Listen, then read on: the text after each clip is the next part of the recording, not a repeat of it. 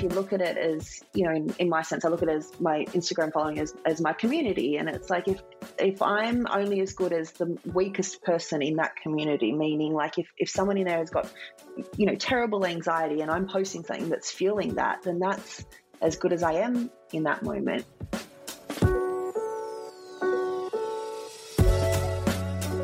Welcome to Claiming Your Confidence, the podcast. I'm Katrina Blowers, and as a journalist, speaker and mentor, I know what it's like to have confidence. I also know what it's like to have to dig really deep and find it all over again.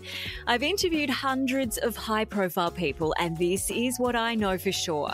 We all suffer fear, imposter syndrome, and self-doubt, no matter how shiny our life appears to be. So let's reframe the confidence conversation together and uncover the hacks and secrets to get more of it. Claiming your confidence starts now. Millions of women around the world own a piece of Samantha Wills jewellery. She's a celebrated entrepreneur, writer and speaker. Samantha says sometimes walking away from your biggest successes is exactly what you need to do to find creativity, integrity and passion again. And that in business and life, you should always follow your heart with equal parts courage and insanity. In this heartfelt conversation, you'll learn why it's important to never play small, how to make peace with your body and claim your confidence on social media, and why you should fail forward and own your mistakes. Let's claim our confidence with Samantha Wills.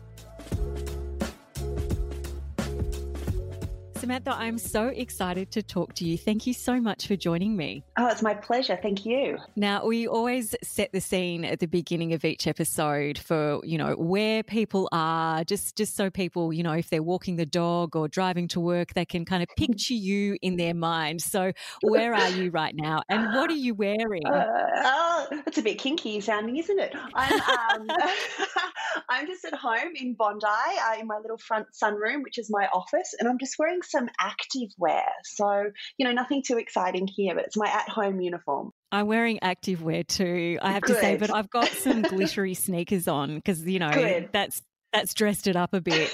But your apartment in Bondi, for anyone who follows you on Instagram, you often post, you've got the most incredible view of the ocean. I do. It's like the backyard kind of drops off a cliff and it's very, very surreal. So I do feel very lucky to have spent isolation here. So it's lovely. Yeah. Now, I know a lot of women have grown up wearing your jewellery, even though you don't do that business anymore. Mm-hmm. Anytime I mention your name to anyone, people have got stories about how you have been with them through some really important phases of their lives, like whether it be their formal or their wedding, or you must get a lot of that. I do. And when you say that, I've actually got my hand on my heart right now because that is just so lovely. And, as we were speaking about before with jewellery, it's a personal choice. We wear it very close to the body.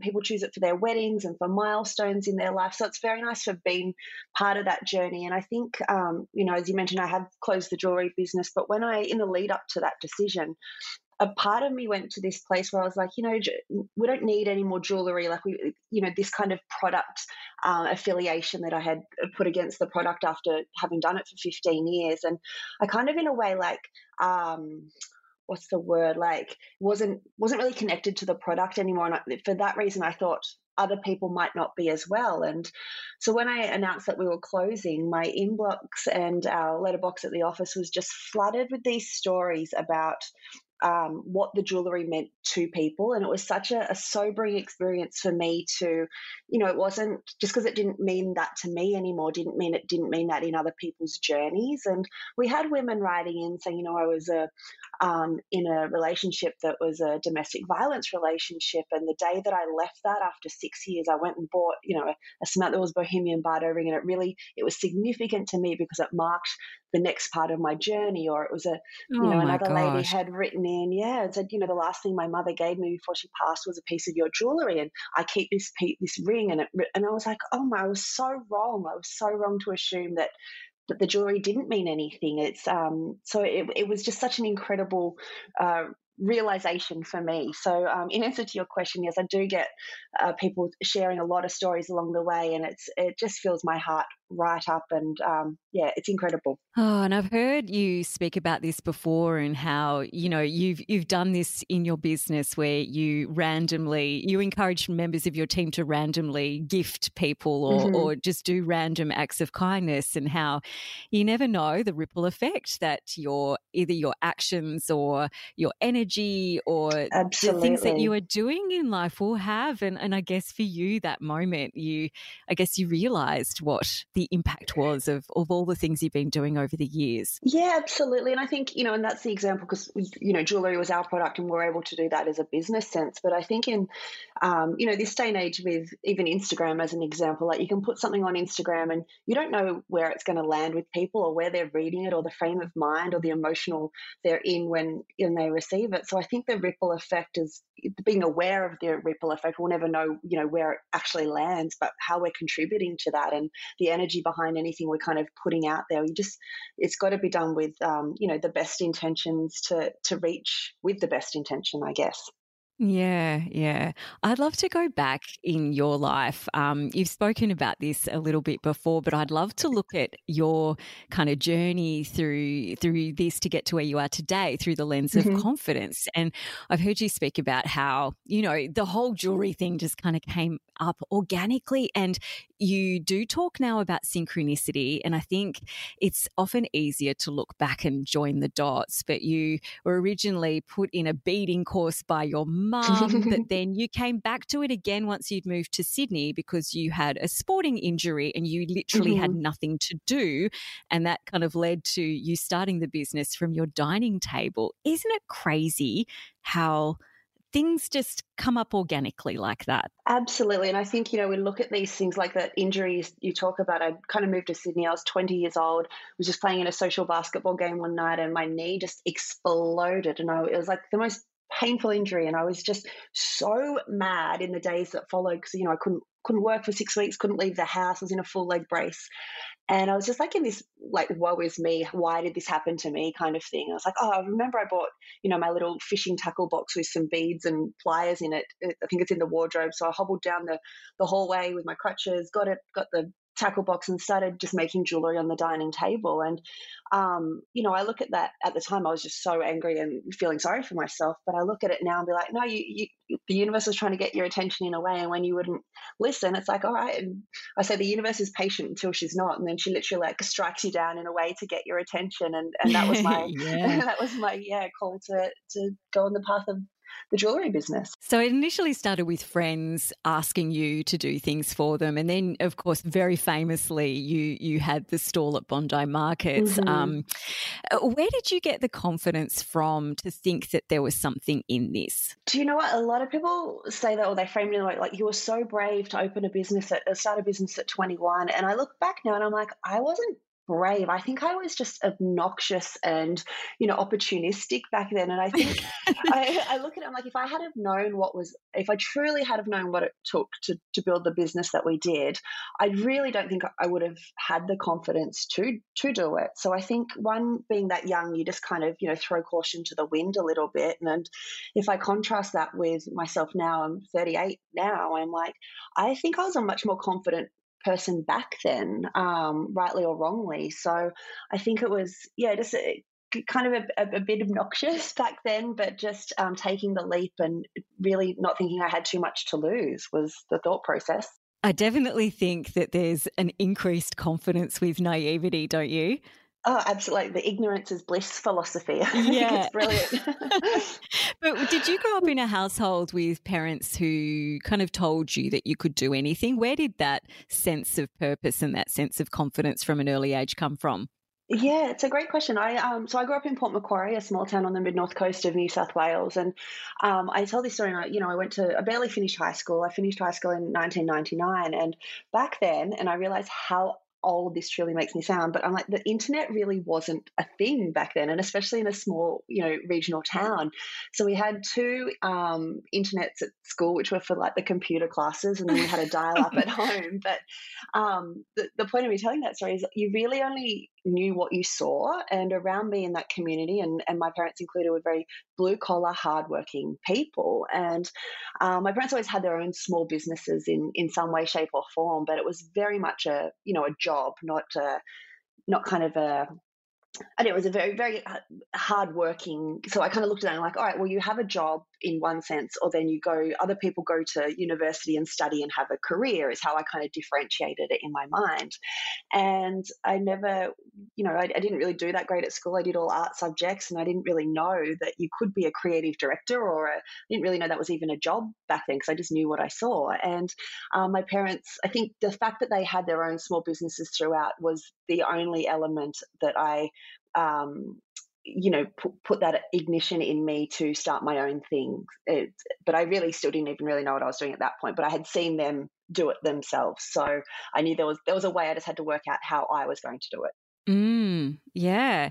And I love the story that you tell about the moment when you took your business from the markets and it became something much bigger, and how your friend had a stall, I believe it was a stall at Fashion Week, and it cost $500 and you had $509, was it, in the bank?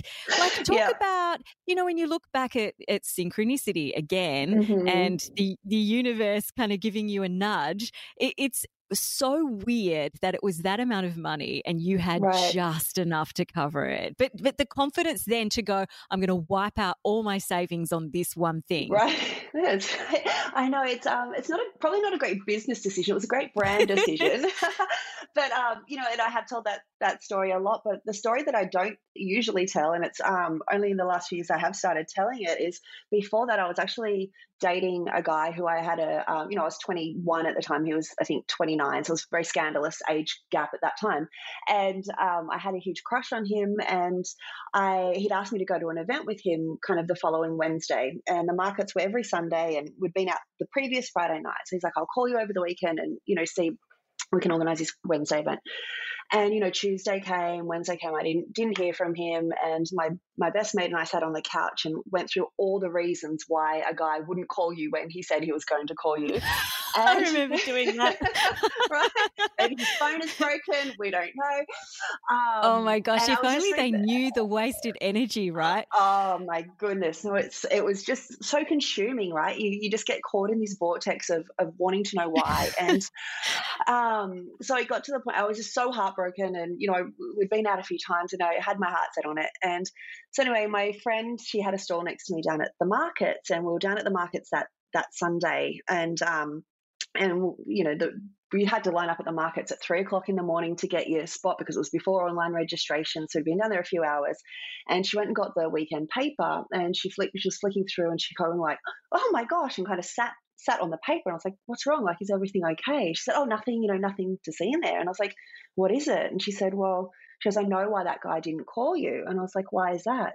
And she opened the paper and she said, he took someone else to that event on Wednesday, and he was standing in there with an actress from Home and Away. And I was just, my heart kind of just like dropped out. And she goes, you know what, it's shit, and he should have called, and all the things, but at least we now know, and you never have to see him again. I was like, yeah, you're right. So we get our table for the markets, and that afternoon she comes up to me. Her stall was right next to me. She came up really quick and she's like, how I said you'd never have to see him again? He's coming this way. He's with Home and Away. Like, he's walking this way right now. And, he kind of stood at my stall and he looked at me and he said, oh, this is the little hobby you were telling me about. And he kind of put his arm around the girl that he was seeing. Patronising. It was so patronising, and it cut. It was just like, it made me so sad. So I ran to the bathroom, started crying, and then I got mad. And I was really mad that, his words were so scathing and he was so dismissive of my little hobby, as he had said. And I thought about it and I was like, but hang on, I'm the one that's also calling it a hobby. Like, it's a bit of synchronicity to be like, all right, if you don't want other people to call it that, maybe you need to, change your verbiage. And I came out of the bathroom, and the guy that you're speaking about who offered me the showroom wall at Fashion Week was standing at my table, and he'd actually offered it to me the week before, and I said no because I was like, oh no, this is just a hobby. You just can't go to Fashion Week. And so I came out of the bathroom mad and angry, and I said, hey, is that spot at Fashion Week still available? Because if it is, I'll take it. And that's how I came to get the stall at Fashion Week. So we thank that guy for being such a douchebag. I think the point is like you look back and you're like things that you think were the end of the world. It's like, how do you turn that to be the fuel on the fire? And I think that's a thing for confidence for me, where you're like, I'll show you, is kind of my mentality. Oh God, I love the way you tell a story. You have so many great stories. Can I take a bit of a tangent for a second? Because one of the things that I've read, and you've got an incredible blog which people should definitely check out, and you're also releasing a book. Is it next year now that the book's coming out? Yes, March next year. Yeah, so I can't wait for that. One of the things that you write about on your blog is finding your confidence in the way that you are with the men in your life. And you say that somewhere in the 90s, this is what you've written, somewhere in the 90s, I absorbed the core belief that women had to make life easy for men. And you talk about, the messages that you received as a kid in church and also in Dolly magazine, and how a lot of that language, when we were teenagers growing up, it was all about how to make men happy and how to find the right, how to lure a guy. Yeah. And it was all like weighted towards them. And you wrote this incredible piece on your blog about the moment that you kind of went, hang on a second, this isn't really resonating with me. And I think that is a big step forward in your confidence. Can you just go into a bit of more detail about that? Yeah, I think it sounds so simple to have that realization, but I think it takes, and in that article that you're talking about, I do list everything from sitting in church as a 9-year-old and hearing, the pastor of our church quote Bible verses about, the man should obey the woman, and, at 15, and the Dolly magazine, and then at 17, a guy invited me over his house. I thought we were just going to watch a movie, and he started to try to unbutton my pants, and I was like, no. And he's like, oh, I knew you'd be frigid, kind of, and you hold on to these snippets along the way that just infuse themselves, into our psyche, and they just kind of build up over time. When they all start to connect together, it's a pretty powerful belief system to hold. And you look back at just even the subliminal messaging that we saw in movies growing up, or at a barbecue, your dad might have been like, oh no, that's a woman's job, and no harm was entirely meant by it, but you take it on board and you're like, all right, noted, that's a woman's job. Here's where I've got to do. And like I said, when growing up, you know what you see, kind of thing. And we saw it I saw it at church, I saw it in the media, I saw it at backyard barbecues, everything. So you get to a point where something has to trigger, whether it's something that you see in yourself or how you behave in a relationship, or where something just doesn't sit well right with you anymore. And I think that's the whole core belief system that, especially as women, we're having to go back now and really peel back. Why do I feel that way? And kind of digging through those layers, because it's we're so ingrained to, it's just the way it is, or that's just boys being boys, kind of thing. And it's not. It's a belief system that we've just kind of been able to sweep under the carpet until we can no longer do that. And the article that you mentioned there, I talk about my journey with endometriosis recently, and it really made me look back at why I ignored my body in a way. Like I was in so much pain every month, and my body was screaming out for me, but I just kind of put it on the back burner as to, I'll get to that later, or it's not as important as X, Y, and Z. And it really made me look at my own journey. So I really applaud you in how honest you've been, not just about your endometriosis, but about everything. But in particular, how honest you've been about the way that you've spoken to yourself, that kind of inner critic. You've spoken to yourself about your body in the past, and you talked about when you went to see your gynecologist, and that they showed you real empathy, and you said something along the lines of the empathy that showed on her face was empathy I hadn't shown once to my own body. And that you realised then that you'd been speaking to yourself in your head in such an awful way and you really needed to change that. I think that's Yeah. something, that's really powerful, the way that we talk to ourselves, isn't it? And it just becomes, we become so used to it. We don't even know how horrible or vile we are being to ourselves. And I said to someone the other day, remove yourself from it, for example, like if you spoke to your best friend the way that you spoke to yourself at times, like you wouldn't have any friends left. Or if I talk about it as my body was screaming out every month for me to help it, and I didn't. I'm like, but if my puppy dog was there screaming at me every month in pain, I would do absolutely anything to make sure that he wasn't in pain. But we're very empathetic to others' situation, but when we take that same verbiage to ourselves, we just don't connect the two, because I think we're just so used to it, and it is really dangerous. How did you come up with the right words to when you went public with that, and when you posted that really powerful picture? You've posted a few actually, but there's one in particular where you're in a bikini and you can see the marks where you've had surgery, and it's such odds because your Instagram feed is so aesthetically beautiful, and then that still is a beautiful it's a bit picture, jarring, but isn't it? I don't know. but it is a shock. And then you write so eloquently and openly about it. Did you have to really think, well, is this something I'm going to share, and then come up with the right words to share that? Do you know what? Out of anything that I've shared, I think that actually came the easiest, and I didn't put too much thought behind it. And I think I know that's when I know it is the right thing to share. And I knew at the time it was quite personal, but I also knew that I truly believe that, if you're feeling something, there is hundreds of thousands of other women out there who feel the exact same way, or talk the exact same way, or behave the exact same way to themselves. And I just thought I hadn't found anything that had resonated with me in the lead up to my surgery, or clearly my awareness on it that had kind of grabbed my attention. So I hoped that I could put it into a language that was very organic to me, which I hoped was organic to others as well, for it to not trigger in a bad way, but to grab people's attention in the sense of is your body speaking to you? And if so, please take this as a sign to go and see about it. And the messages I got from women all over the world were underlyingly heartbreaking, because a lot of them are like, I'm 12 years in and I haven't, my body's been screaming at me for 12 years, or I went to the doctor and I wasn't believed, or I've just put this on the back burner for the exact same reasons you have. So on one level it filled my heart because it did resonate, and on the other level it broke my heart because it's so unspoken about, and it really has to be more conversation around it. How are you going now? Are you still in pain every month? No, I'm good. The operation was life-changing. I can say that with hand on my heart. So I'm 6 months post-op now, and I'm doing all I can to dedicate time and awareness so that other women hopefully, can have the same experience on the other side of it.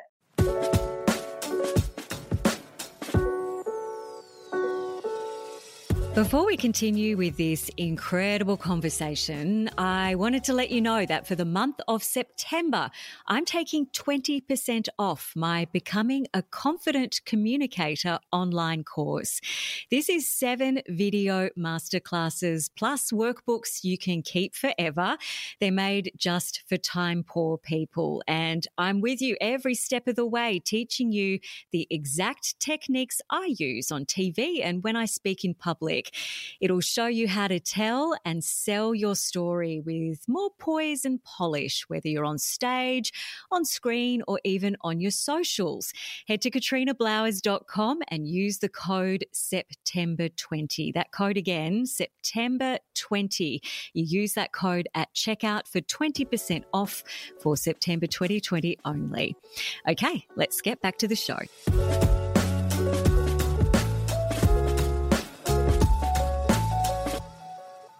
Looking back, do you think that you could have built your business in a different way, being much more mindful and being much more in your body rather than in your head?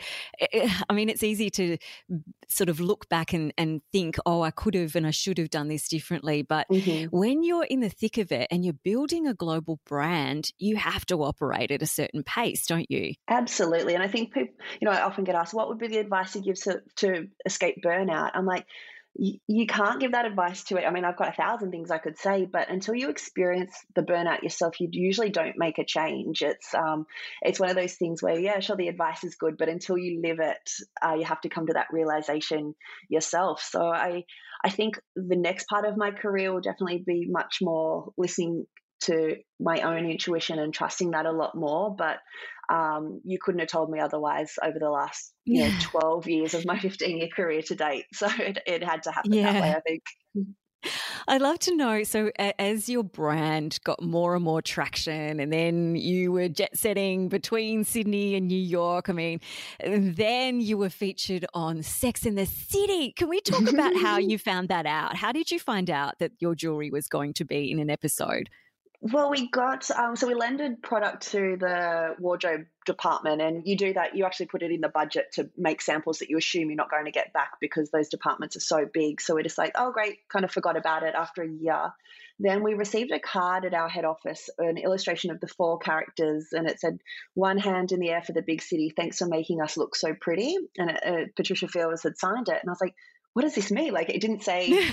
I was like, we had no idea. We're like, do we get, is the product being used? Are they just sending out cards? We didn't know. So I got an invite to the Australian premiere, and I literally saw it on screen the first time anyone else did. And it was a pair of earrings that Miranda, the character Miranda, wore. And it was a great scene because they've used that scene as the still shot. It's the most used still shot. So, it's such a great, the celebrity of it aside, the business move for us, that was to be affiliated with a brand Oh. like Sex and the City opened so many international doors, and put us alongside the Chanel's and Ralph Lauren's of the world. So it was just incredible. And I'm sure from that moment on, you became, because you've kind of joked about it, and you've given yourself a bit of shit about how you've named the brand very humbly after yourself, Right? but So modest.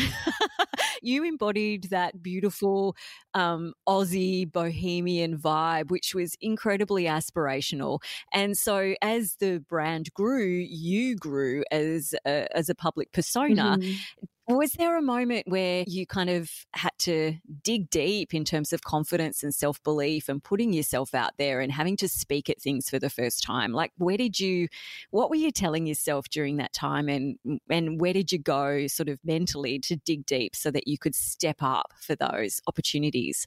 Yeah, public speaking to me, I mean, I definitely get nervous before I go in front of big crowds and things, but it hasn't been something that I chased. As I said, it kind of came organically, so I kind of feel like I moved into it quite organically. I think the biggest confidence where I had to dig deep throughout that journey was, it was probably around 2010, and we had such a great celebrity lineup of women wearing our product, and with celebrity placement comes a lot of interest out of the States, and it was, my business partner kind of said to me, we need someone on the ground over there to kind of guide where the brand is going internationally. So I packed my bags at 28 years old and moved over there. And as you say, we were known very much for this bohemian aesthetic. It was large stones, a lot of turquoise, statement in size, oxided kind of metals. And when I got there, rather than trying to find the market in America, 'cause it's so big, so trying to find the part of the market that was authentic to our brand, I just got complete stars in my eyes and was just so romanced by everything that was New York and the incredible lineup of brands over there. And as a brand builder, you can hope for everything that you want your brand to sit in a certain tier, a certain, retail tier or media tier. And I knew we were a tier 2 brand. We were, we connected with our consumer. I shopped in tier 2 stores. We sat in that place very, very well. And that's where we had our success from. And so when I got to the States, I was like, no, I want to be a tier to a tier and a half higher than where we sit. And so I'd spend my time researching in like a Barney's or a Bergdorf or kind of these top tier retailers. And when I looked at those shelves, they were very much like minimal styling. It was petite, it was polished metals, it was all these things that we weren't. And I'd sat at my desk one night after having a big research day out in the city, and I sat there and I just got into this conversation with imposter syndrome and my ego. And the conversation was along the lines of, if you're a real designer, you'd be doing minimal styles, or, if you really want to be taken seriously over here. And it was just this like back and forth of like, it was almost like I was witnessing this conversation. And I gave into it, and I changed the brand language in one season, and I pulled our bio apart. I changed everything that was colorful and relevant about our brand. And when that new collection kind of hit a few seasons later, I had removed every element of bohemian. I had, I was like, let's not tell the Bondi Market story anymore. There's nothing glamorous about that. No one cares. Ah, I started on a dining table and stripped everything that was relative about it. And needless to say, like, it was a complete shit show. It completely tanked. Um, wow. the retailers were left with all this stock. You know, I had to put in the next probably 2 years. I had to get the brand back on track, and I think that's where I had to dig deep, because I'd gone against my own intuition. I'd listened to my ego and imposter syndrome, and compromised decisions lead to compromised outcomes. And I felt like I just destroyed everything, and so I had to sit in that rubble and really go back to the girl that was at Bondi Markets and sit with her and be like, why did you start this in the first place, and kind of rebuild from there. And that was kind of around the same time that my personal profile was getting a lot bigger too. So it's in those dark moments that you kind of got to spend a bit of time down in the mud and look around with what you want to take forward with you and what you want to leave behind. And then once you work that out, I think the process of, alchemy, and we start to rise up again. But it was pretty Mm, bleak there. But yeah, that's kind yeah. of I think the deepest I've had to go in my own, well, not the deepest, but in a brand and business sense, to then show up publicly. And yeah, it wasn't easy. I think admitting mistakes and leaning into the shadow as well. Like Yeah, there's yeah. there's incredible power in that. I think there's with the sort of Instagram culture we've got of just think Hmm. positive and Right. positive vibes only. Like that's fine, but there. I think there's real power in sitting with those darker feelings and learning those lessons and looking at your failures, really dissecting them and failing forward. Absolutely. And I think those things, we think of them as at a glance that they're roadblocks. I'm like, no, they're not blocking the path. They are the path. They're the things that are trying to onboard us with, the lessons or the experience or whatever is needed for what's ahead. So I think, yeah, spending time in those shadows is so important. And I think that, the positive vibes thing on Instagram, it's not even, it's not realistic to be like that all the time. And if it was, there's not a lot of depth to that. So I think, yeah, having that light and dark has to coexist. How did you cope as your public profile grew? Was that something that was a little tricky to get hold of, that you had to sort of market yourself simultaneously with the brand because you were a representation of the brand? Hmm. Yeah, yes and no. I think having named the brand my name from such a young age, I was always affiliated with it. So there was always a public element to it.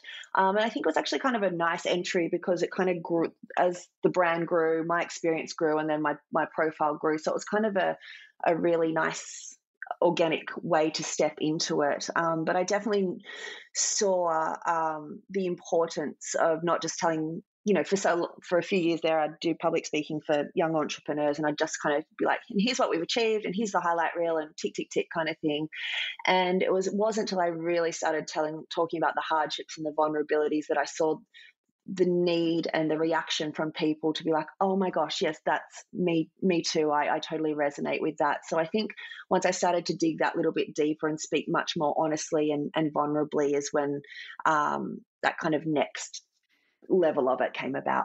Yeah, that takes incredible bravery. I know from personal experience, I've always struggled with public vulnerability. Hmm.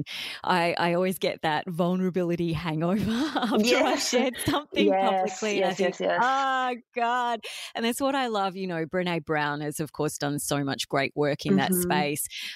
You share so much. So how do you, in terms of for other women and particularly Hmm. for business leaders, where it is really important to share those stories, what advice have you got for being confident enough to tell those vulnerable stories? Yeah, and it's so personal to everyone, right? Like, and you have to be at a time where you're ready to share it. Like, it's very rare for me to share something that I'm actually going through at that time. So I think there's a timing that you have to be comfortable with.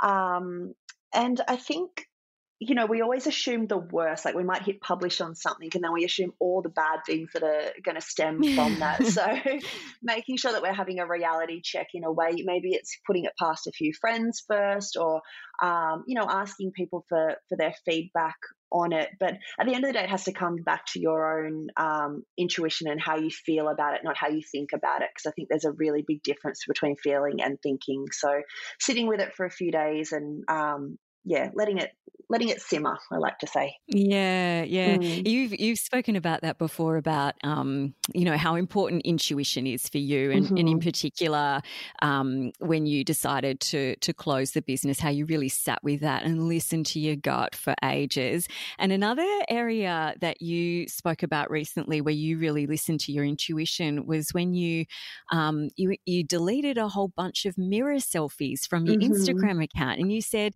even though they were some of the most liked images that you put up there, they just didn't sit well with you anymore. Yeah. Talk us through your thought process around that.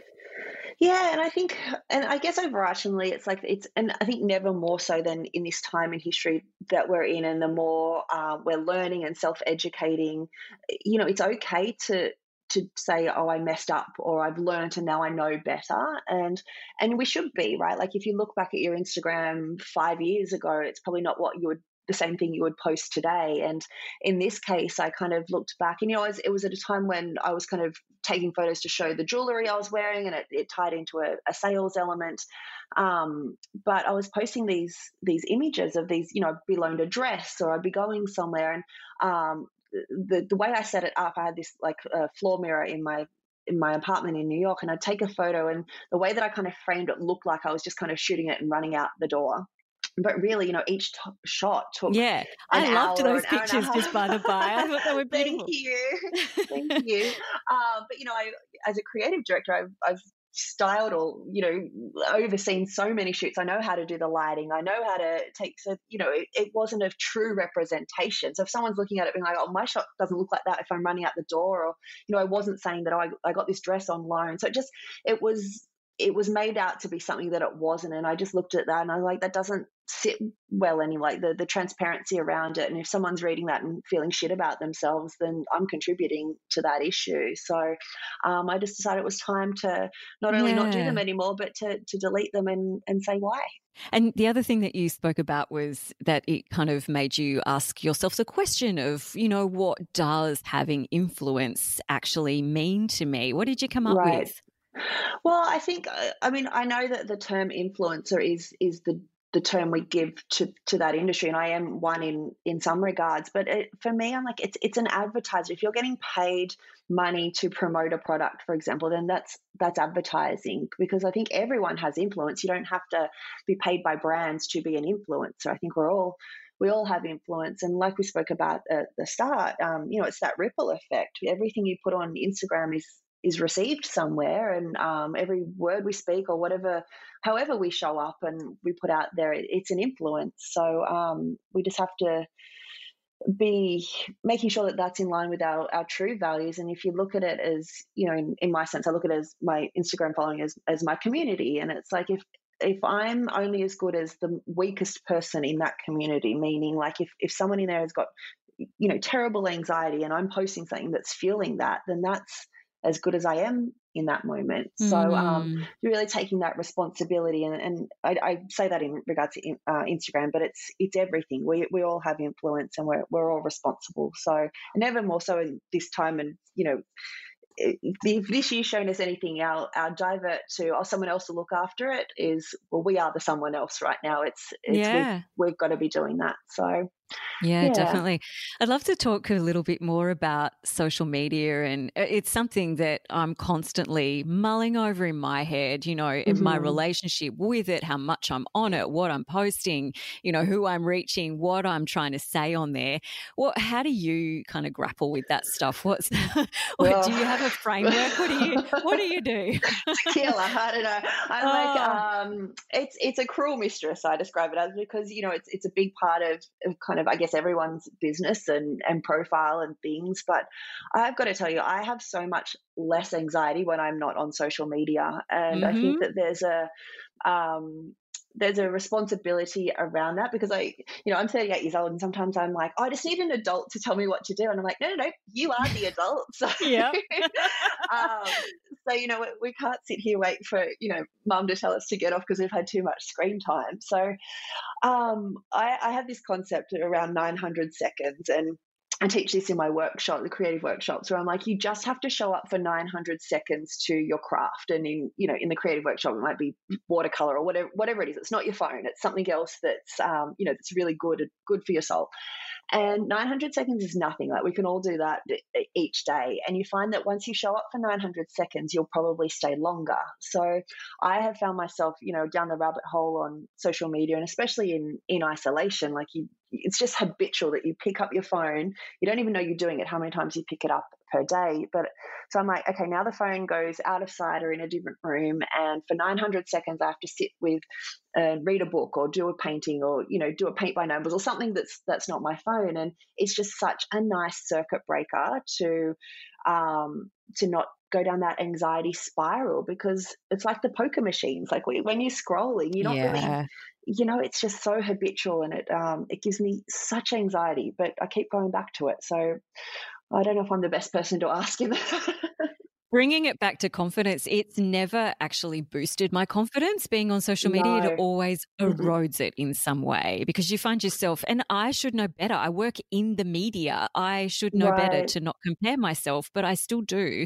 And it's something I have to catch myself on constantly. Yeah, because you just get into like a compare and despair where it's not helpful So good. whatsoever. Yeah. Yeah. Oh, I love your 900-second rule, though. That's brilliant. So it's so bite-sized.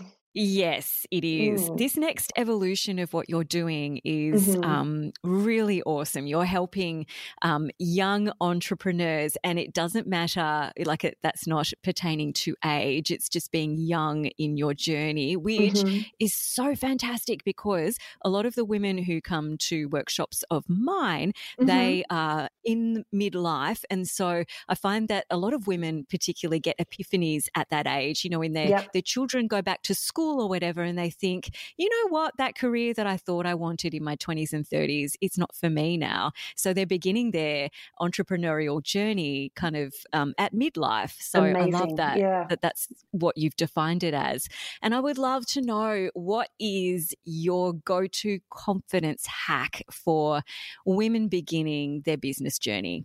Well, I think definitely getting off social media for large amounts of time and, finding ways. I talk about curating a creative muse library. And what I mean by that is finding different, whether it be artists or businesswomen or whoever, it doesn't have to be someone famous. It's just people that when you read about their story, it inspires you in a way that makes you take inspired action. So there's a florist, for example, that had a studio in Brooklyn called Sarah Reinhan, and I have followed her journey for 8 years. And anytime I'm feeling a bit off track or like a bit lethargic, I just click into her story, or like she updates. She's got a beautiful journal on her blog that she updates, and it just kind of brings me back to what is possible in other people's journey, which in turn inspires my own. So I think setting up a structure for a go-to success. Like, if Instagram is the thing we go to and it gives us anxiety, what is the structure that we're building around that we can go to that fills our cup? And that will be different to everyone, but having something in place so that it's a safe haven to jump to. Yeah, that's really great advice. I love that.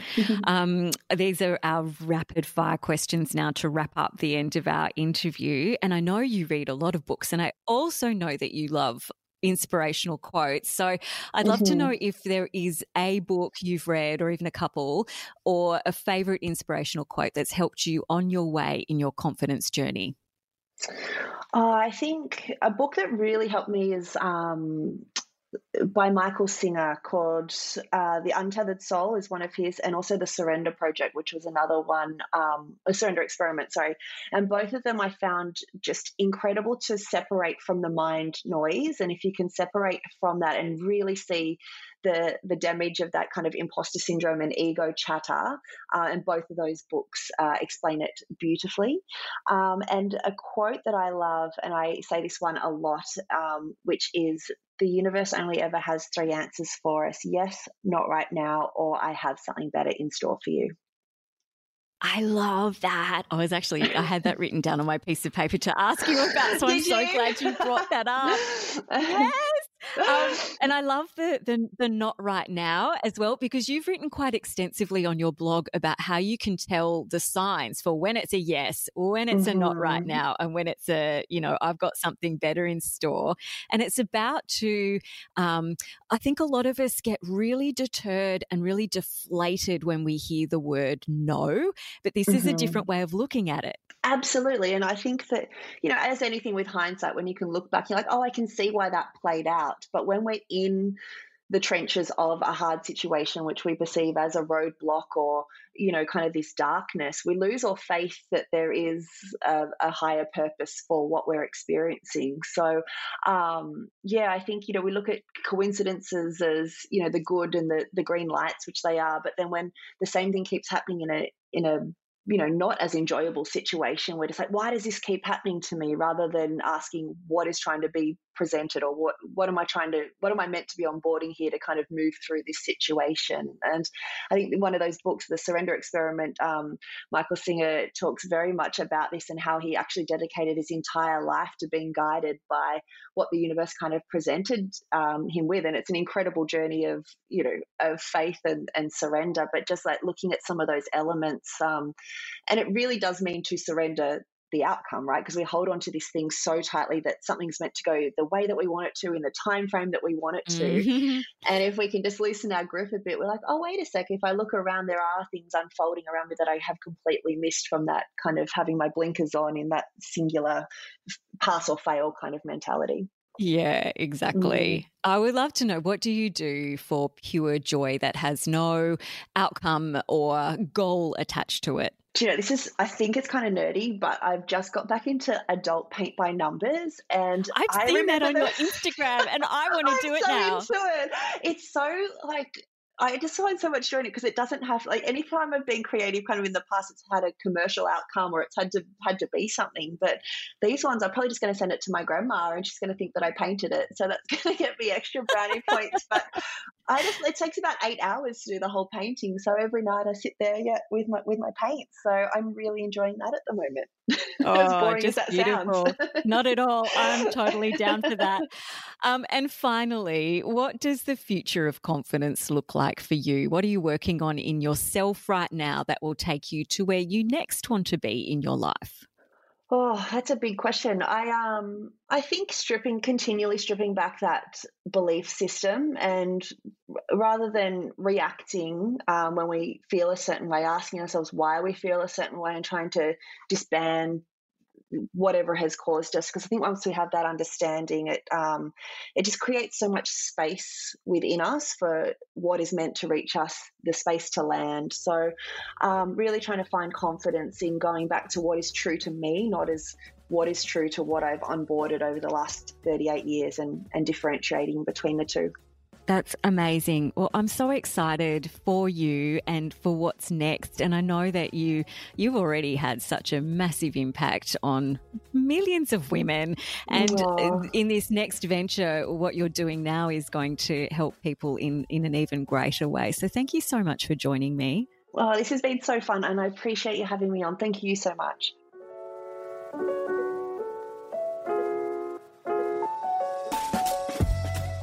Stay connected by following Claiming Your Confidence or me, Katrina Blowers, on Instagram. For more information on this or other episodes, head to katrinablowers.com. If you enjoyed this episode, please subscribe, rate and review on Apple Podcasts or your favourite podcast app.